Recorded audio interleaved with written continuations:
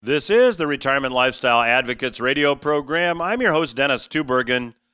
Glad you decided to tune in today. Hey, joining me in the second and third segments of today's program is returning guest Mr. Karl Denninger. And if you're on Medicare or approaching Medicare age, you'll want to stay tuned for the third segment of today's program, during which I will talk to Karl about his prediction of major changes to the Medicare program that will have to come about, and his target date is just 3 years down the road. So you'll certainly want to stay tuned for that conversation. I also want to remind you that if you've not yet visited the website, retirementlifestyleadvocates.com, you'll want to do so because visiting that website allows you to download the RLA app. Once you have the RLA app installed on your computer or smartphone, you'll then get access to the podcast version of this radio program.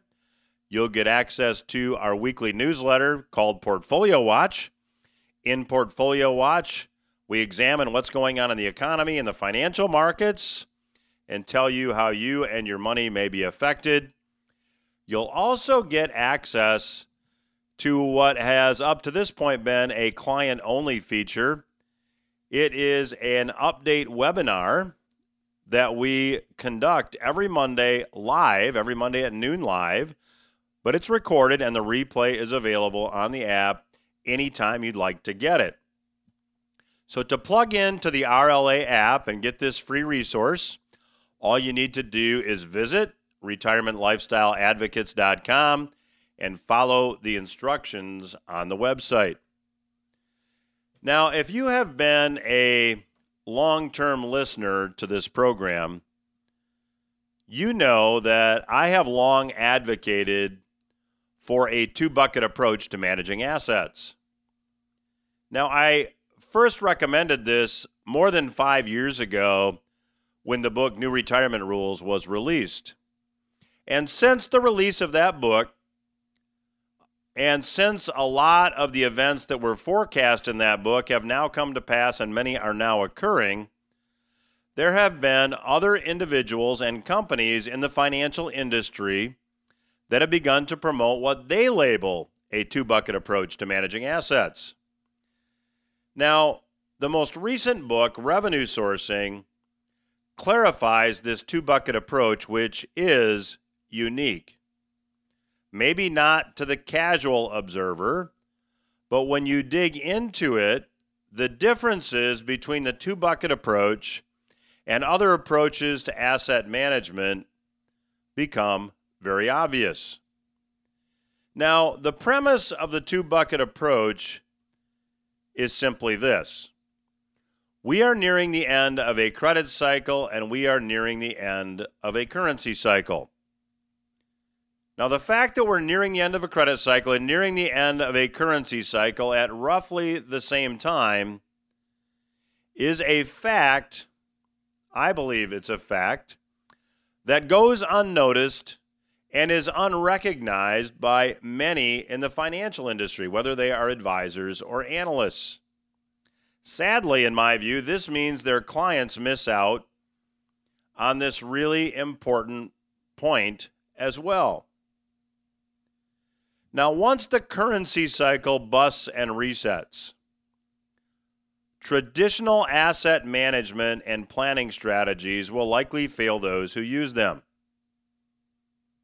Let me repeat that. Once the currency cycle busts and resets, if you're doing things the traditional way, you could find yourself on the outside looking in.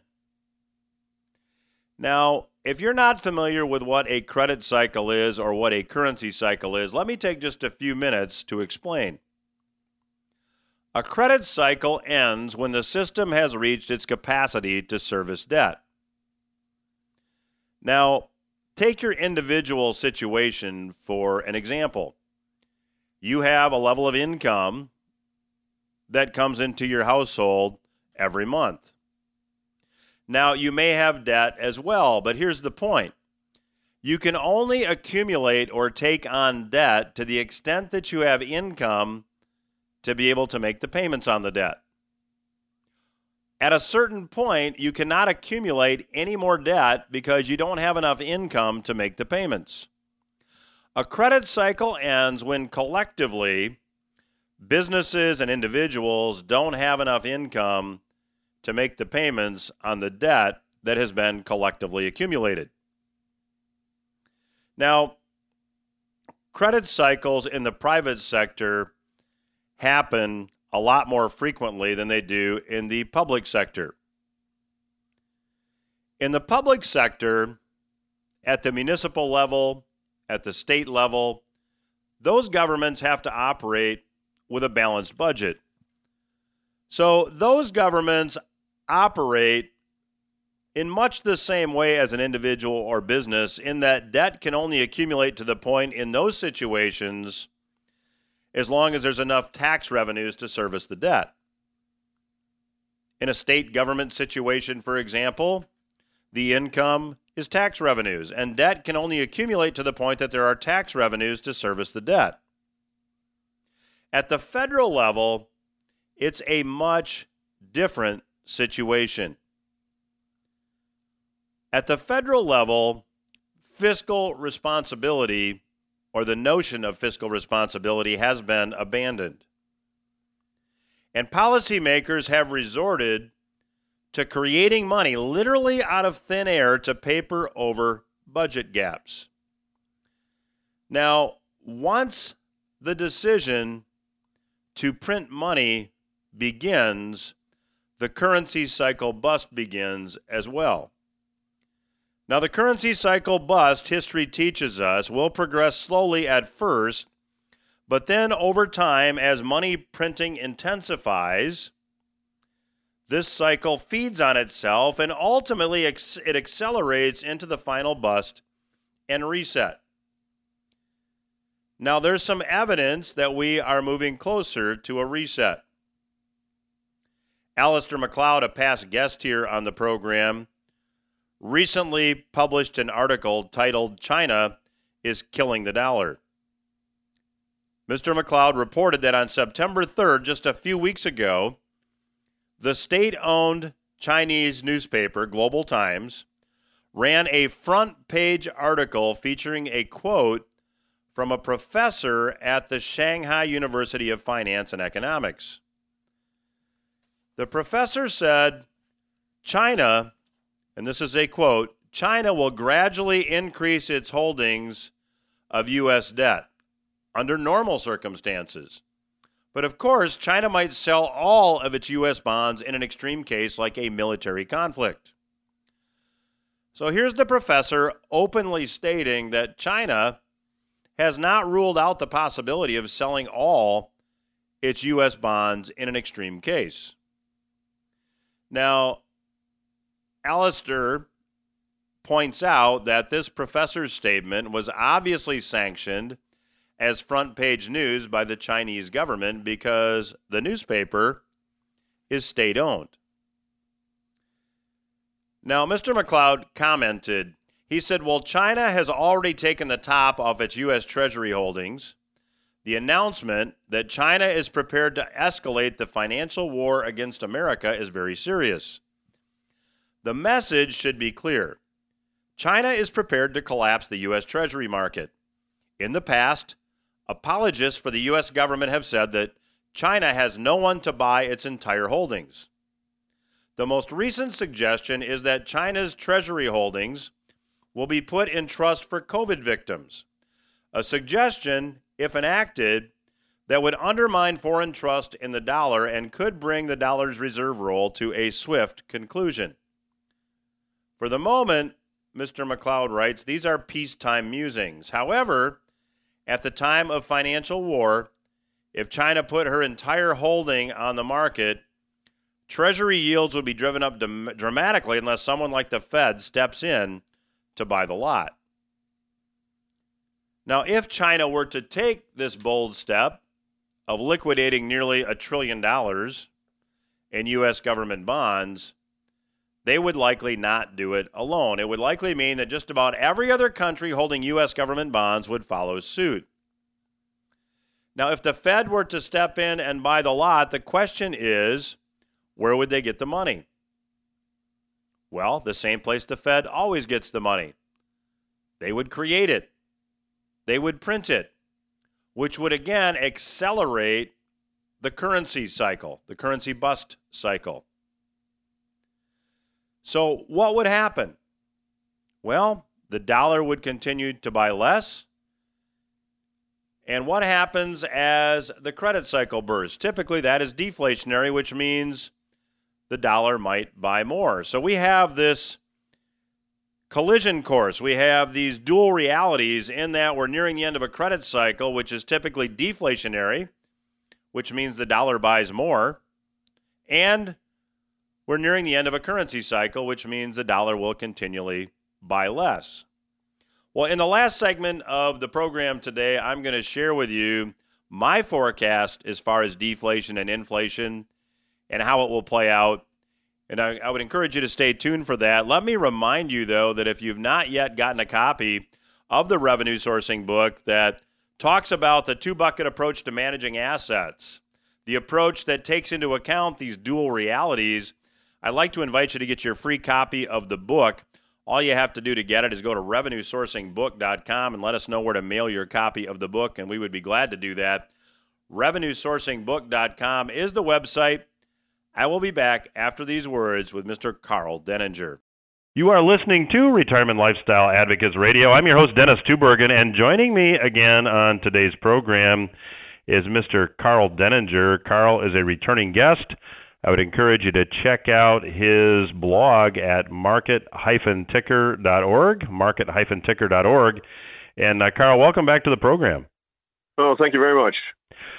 Karl, you know, we were talking a bit before we started our recorded interview today that it seems that the lockdown response to what was to be a serious health threat has turned out to be an overreaction that has caused a lot of economic damage from which we will never recover. So let's start with, the response. Give us your take. I think the biggest thing to keep in mind is that we have an awful lot of science. This goes back almost 200 years on how epidemics and viruses and bacterial transmission of things behave. And we essentially live in a post-scientific world today. We have taken study that has been done over decades. For example, masks. There was a seminal 1981 study that showed that when you took them out of operating rooms, that infection rates actually went down. Now, you wouldn't believe that thinking about it. You'd say, well, you want your surgeon to have a mask on, right? Well, as it turns out, it doesn't do anything.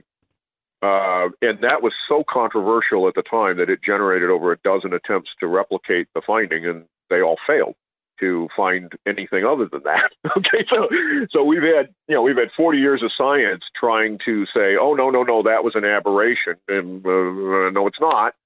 But then the same thing has happened with the projections. We had all of these computer models that said that there were going to be 2 million people dead in the United States. And we're right around the 200,000 number. Well, that's a 10 times overreaction, okay? And having been a programmer for 40 years now, I can tell you that witchcraft now lives in computer models. And if you want a particular outcome, or if you just happen to be biased a certain way, you can very easily tell me to produce a computer model, and I'll give you exactly what you want. And the really terrible part of it is that it doesn't have to be that you actually commissioned a study using a computer to give you a false result. It can simply be that the person that you commissioned it from has a pre-existing political or personal bias, and therefore they gave it to you even though that wasn't what you asked for. So the fact that we're willing to put any reliance in these things when they continually fail to verify is astounding. We've seen the same thing with global warming. We've seen the same thing, the projections of sea level rise and things like this. And now we've seen it with COVID-19 and the economic damage that this has inflicted on not just the United States, but the world is astounding. So, Karl, let's talk about the policy response to this. I mean, the Fed has printed another $3.5 trillion out of thin air. The balance sheet has expanded. We see massive numbers of small businesses that will never reopen. How long are we going to be feeling the effects of this? Oh, this is permanent. I wish I could tell you it isn't. This is going to have permanent changes within our economic system. None of them good.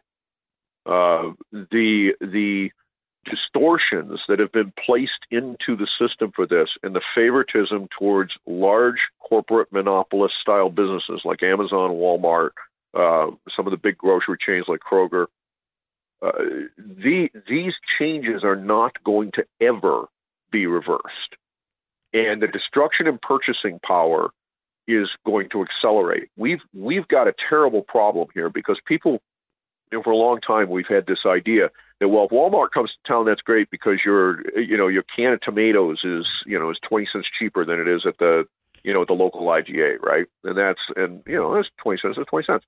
The problem is the IGA was paying the guy $15 an hour, Walmart pays 10. So, and groceries are 10-12% of the average family's budget. For somebody at the lower end of the economic ladder, it's more, and for somebody at the higher end, it's less. So the person who makes $200,000 doesn't care. The 20 cents doesn't do him any good. And the person at the lower end of the economic ladder took a 30% whack in his income and saved 5% of his operating expenses.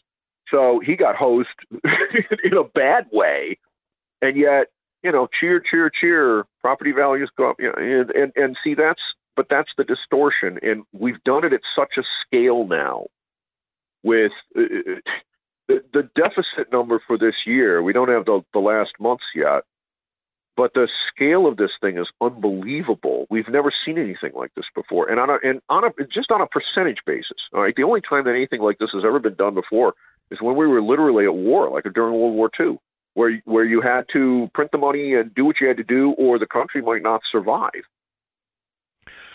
So, Karl, when you take a look at the $3.5 trillion that has been printed, and you take a look at tax revenues, I mean, the operating deficit this year is approaching tax receipts. I mean, it's not going to be quite there, but this is the stuff of which banana republics are made. I mean, is this going to change next year, the following year? What do you see here as the end game? I don't see a good answer to this problem because, just as an example, in my local area here, we're a tourist area. The overall receipts, the audit report for August just came out. The overall receipts down 17% year over year.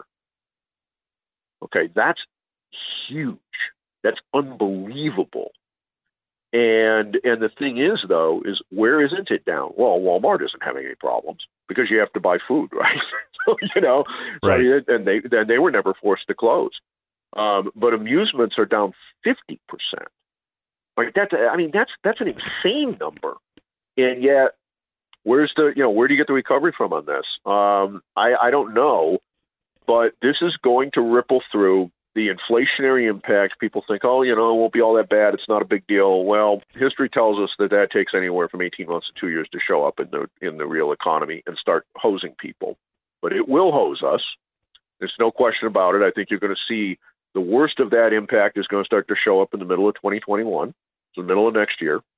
And by then, of course, the COVID scare will be over and gone one way or another.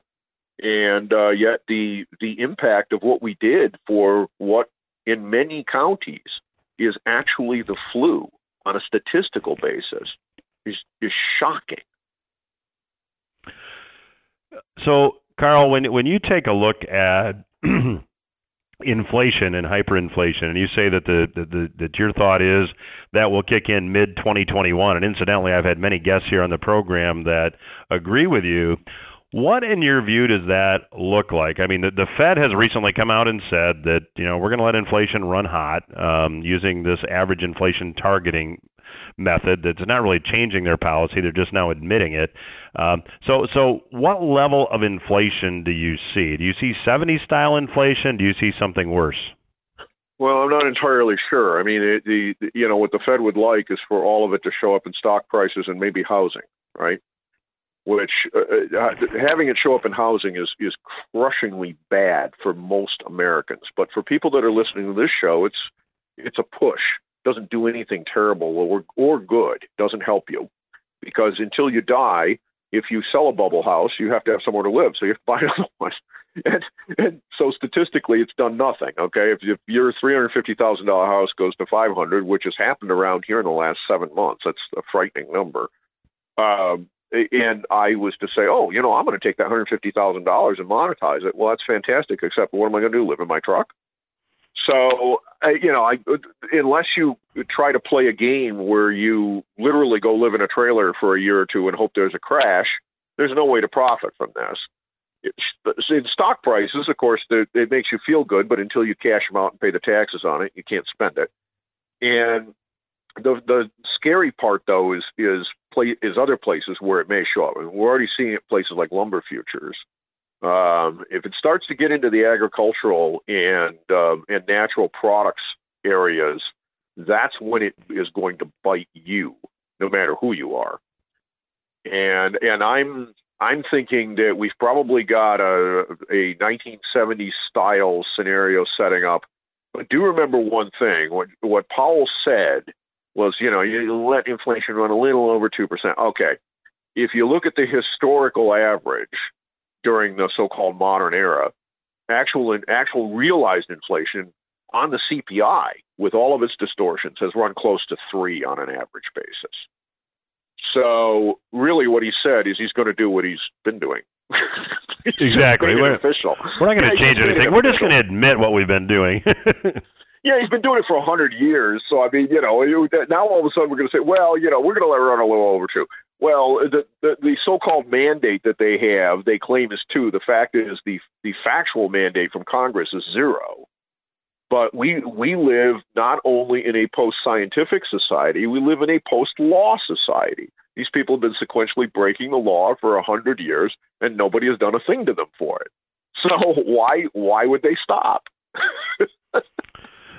Yeah, and Karl, when you go back to inflation, I mean, and you mentioned that the CPI is flawed. Certainly, that's the case. But when you look at, you mentioned like lumber futures. I have an acquaintance that is in the construction business, and I think a sheet of OSB plywood, which is the cheap, junky plywood, is up almost triple in price this year, and food prices year over year, when you compare April, May, June, July, I think food prices are up on average 4 to 5% every month. So we're starting to see it already. Oh yeah, well, I mean, lumber futures are easy. The lumber futures have gone from 251 in April to 650 right now. Although today they're down. Now they're back down to around 600. But they topped it almost $900. Okay, and that's random board feet. So then you look at the manufacturing costs and everything else. You're talking about $7-8 2x4s. Yeah, crazy stuff. We're chatting today with Mr. Karl Denninger. His blog is market-ticker.org. I enjoy reading it. I would suggest that you go check it out as well. I'll continue my conversation with Karl when RLA Radio returns after these words. Stay with us. Welcome back to RLA Radio. I'm your host, Dennis Tubergen. Joining me again on today's program is Mr. Karl Denninger. I would encourage you to check out Karl's work at market-ticker.org. And Karl, we're talking about in the last segment that we're already seeing signs of inflation, and it's your view that we could see a 70s-style inflation event. One of the differences, though, is that on the federal level, we're running significantly larger deficits. We have Social Security and Medicare that are underfunded to a much greater level. Isn't this problem setting up to be a lot worse than what we saw in the 70s? I think it's going to bankrupt an awful lot of retired people that have bought into the idea that anything that's wrong with you will just go to the doctor and take a pill. Because Medicare, I've had a target of 2024 for its insolvency that's been out there now for more than 10 years. And my original projection on this started in the 1990s when I was the CEO of an internet company. And my original target was only a few years off from there. So It's been shockingly accurate, and that's across administrations, across Democrat and Republican, both congressional leadership and the presidency. So they've done nothing on either side of the aisle to do anything about this over the intervening now 30 years. And they're not going to until it blows up. And the problem is blows up means it won't be able to pay. So if you have the idea that, okay, you don't like your cholesterol number, so you'll take a statin. That makes you diabetic. Then you'll go take a pill for diabetes. Then that starts to cause problems with your eyes. So you go down that road. If you go down that road, you're going to be in a lot of trouble because you're as you get older, you get forced onto Medicare at 65, whether you like it or not. And when you get forced onto Medicare, if Medicare cannot pay, then I hope you have an extra couple $1 million laying around, and most people don't. So that's going to become a huge problem, and it's going to become a problem within the next 3 years. So people need to keep this in mind. This is not solvable through fiscal and monetary policy at this point. It is only personally solvable for you by not needing it, because it is going to blow up. And anyone that thinks otherwise, you show me where there's any policy evidence that anyone's going to take this thing on. And by the way, Social Security is not the problem. For those who want to take the two and try to put them together, sorry, that's just not the way it works. They're legally distinct programs that they have legally different funding sources, and they're running legally different deficits. Social Security is fixable and will be fixed. It is running a deficit right now, but their cash deficit's 13-14%. That is resolvable without destroying your Social Security check. So that will get fixed, because when we get into crunch time, like we did in the 1980s in the Greenspan Commission and all that, it'll get done. What they'll end up doing is lifting the salary cap and probably raising the tax by 1/4 point, which is enough to put the system back on an even financial footing. But there is no way to solve the Medicare problem. It's financially out of control. It's running an 80% cash deficit right now. So, Karl, when somebody listens to this and they say 3 years we're going to have a problem, I mean, that is literally right around the corner. Can you get into the math of this a little bit to the extent you're comfortable? Sure. Basically, the bottom line is you have receipts, you have tax receipts coming in, and you have cash going out. Okay, and this is all in the monthly Treasury statements published by the Treasury Department. And then you have the alleged lockbox, which of course we all know is not really a lockbox, right? It's the bonds that the system holds. And as those get depleted, then what happens is the Treasury Department redeems those back into the Treasury and issues public debt into the public markets.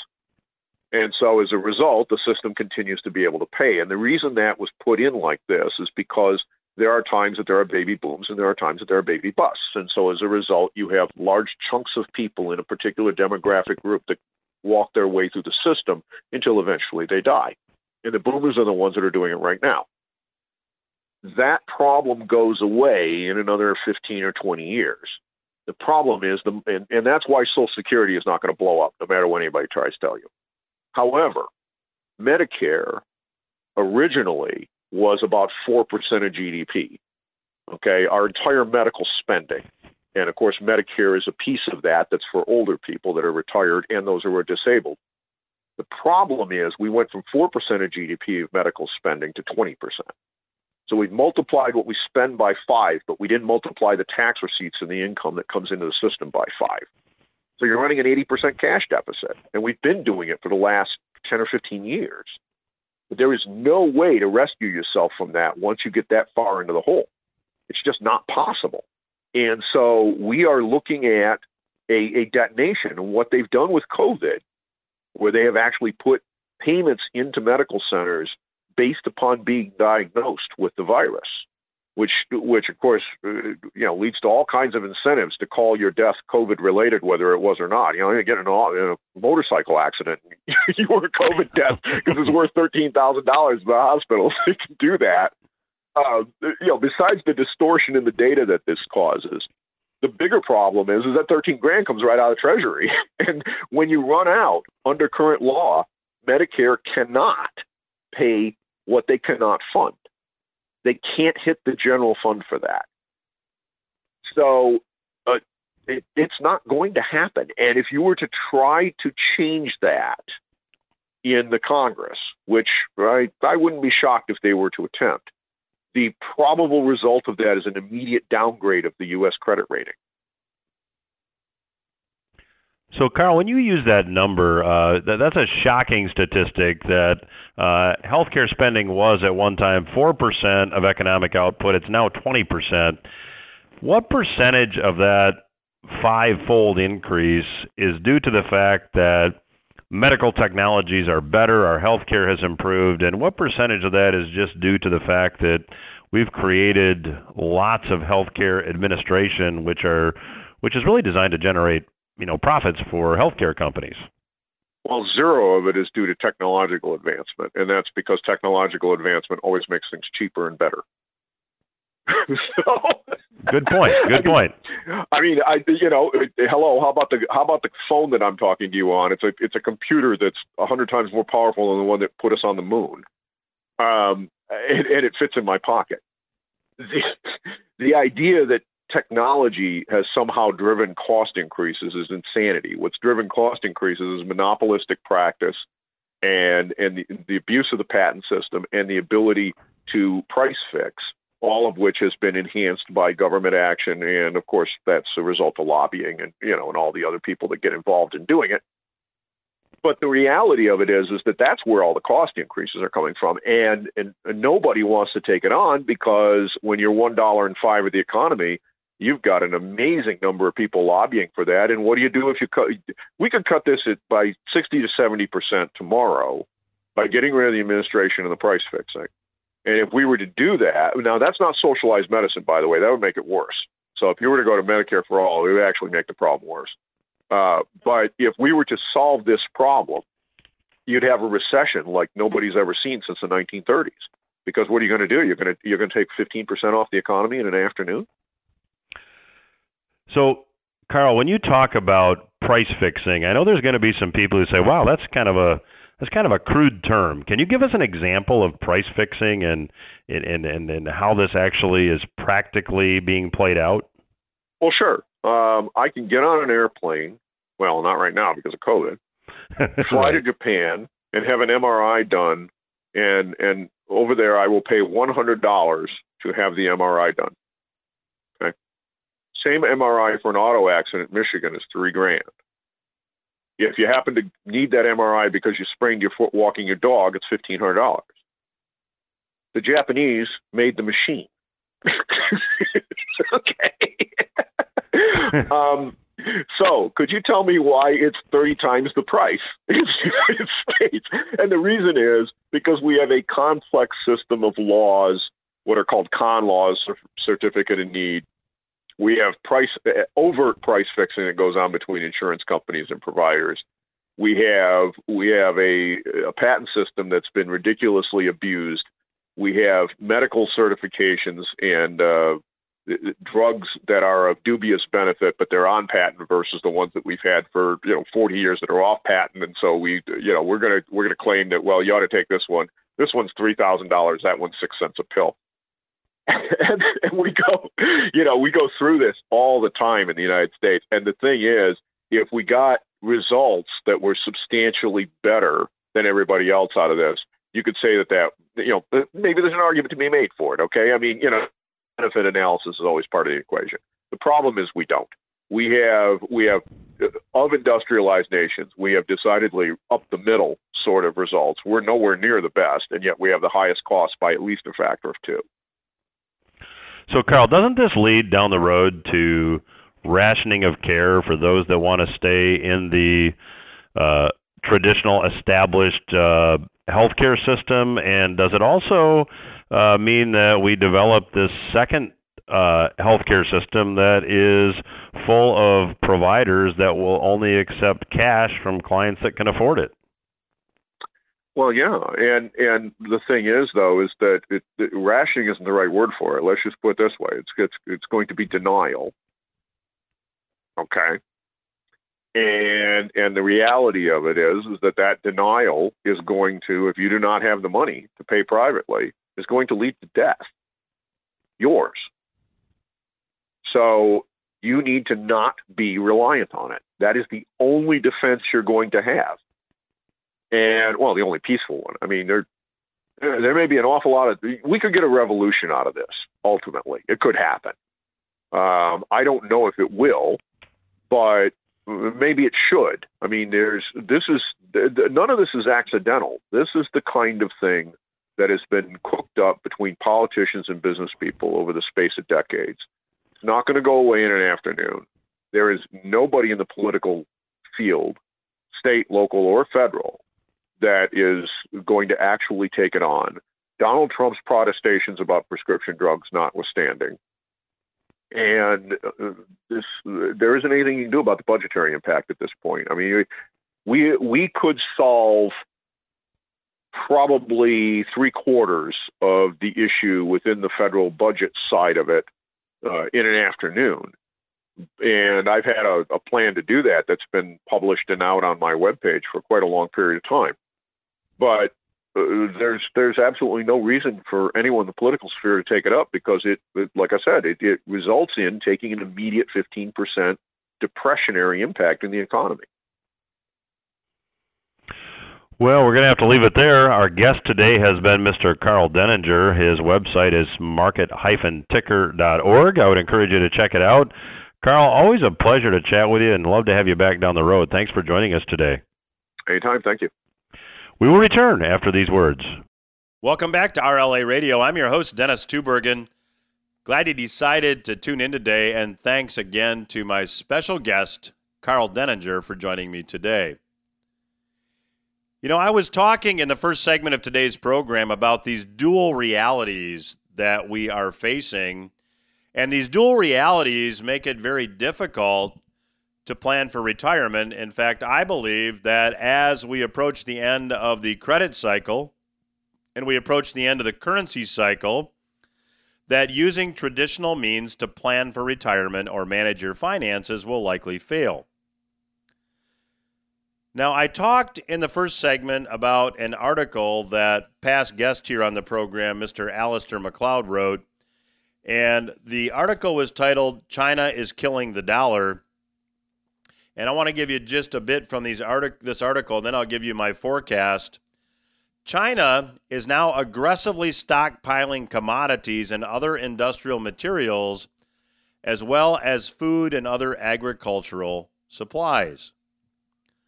So why is China now aggressively stockpiling commodities and other industrial materials and food and other agricultural supplies? Well, Mr. McLeod quoted Simon Hunt, who is a China analyst. I'll give you just one quote from Mr. Hunt. This stockpiling he's referring to is an opportunity to use up some of the dollars which China has been accumulating. They can trade their U.S. government paper for tangible assets. Now, it is apparent that the Fed's policies of creating money are accelerating a move away from the U.S. dollar, but frankly, this move away from the U.S. dollar was already underway before 2020 hit, and the Fed created literally $3.5 trillion of money out of thin air. This move by China is another sign that we're moving ever closer to the end of the currency cycle, while we arrive at the conclusion of the credit cycle because of all the debt that exists at almost the same time. Now, the two-bucket approach outlined in the revenue sourcing book manages money in such a way that these two dual realities are taken into account. Now, this dual reality is simply this: unless Federal Reserve policies are suddenly and dramatically changed, we will have inflation in U.S. dollar terms, but deflation in terms of gold, which has historically been money. In fact, in 1944, after World War II, as part of the Bretton Woods Agreement, gold was linked to the dollar and gold became money. So The forecast that I'm making is simply this. As prices in U.S. dollars continue to rise, prices in gold will continue to decline. The end of the currency cycle will mean we'll see inflation in terms of U.S. dollars, but the end of the credit cycle will mean we'll see deflation in terms of pricing those same items in gold. Now, this has been abundantly evident over the last 50 years, and it was about 50 years ago next year that then President Nixon eliminated the link between the dollar and gold. It's been evident over the last 20 years and even over the last year. Now, I'm going to give you just a couple examples of this trend in the time I have left. I'll look at housing and automobiles, but we could come to the same conclusion looking at the prices of food or almost any other item. So let's go back 50 years when then President Nixon eliminated the link between the U.S. dollar and gold and reneged on the promises the U.S. made as part of the Bretton Woods Agreement. That agreement said that gold and the U.S. dollar would be exchangeable openly at a rate of $35 an ounce. Well, in 1971, gold prices were $35 an ounce, and the median home sale price, according to Case-Shiller, was about $25,000. That meant it took about 714 ounces to buy a home.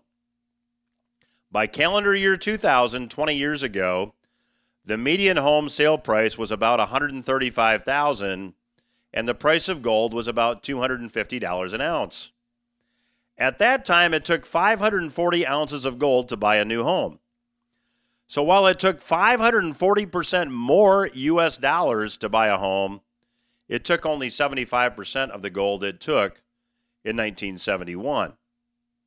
Now fast forward to today. The median price of a new home is $278,000, and gold is selling for about $1,950 an ounce. That means you can buy a new home for 142 ounces of gold. However, if you turn back to 1971 and look at the price of a new home in dollars, it takes 1,100% more U.S. dollars to buy a new home than it did in 1971. But priced in gold, a home can be purchased for about 20% of the gold that was required to make the same purchase in 1971. The 700 ounces of gold that would have purchased one home in 1971 purchases nearly 5 homes today. The same is true when you look at automobiles. A Corvette coupe in 1971 had a base sticker price of about $5,600. Gold was $35 an ounce, so it took you about 160 ounces of gold to buy that new Corvette coupe. Today, if you have the same 160 ounces of gold, you can buy 5 Corvettes and have some gold left over, and that's with a base model sticker price on a 2020 Corvette coupe of about $59,000. Now, I expect that we will see this trend continue. So it suggests that you should have some tangible assets in your portfolio. The book Revenue Sourcing will give you some ideas. If you don't yet have your copy, this is the last week we'll be offering the book on the program. Just go to revenuesourcingbook.com and let us know where to mail your copy of the book. And a quick reminder, if you don't yet have the RLA app, download it on your computer or smartphone. You can go to retirementlifestyleadvocates.com and download it. The website again, retirementlifestyleadvocates.com. That's all the time I have for this week, but I'll be back again next week. Hope to talk to you then.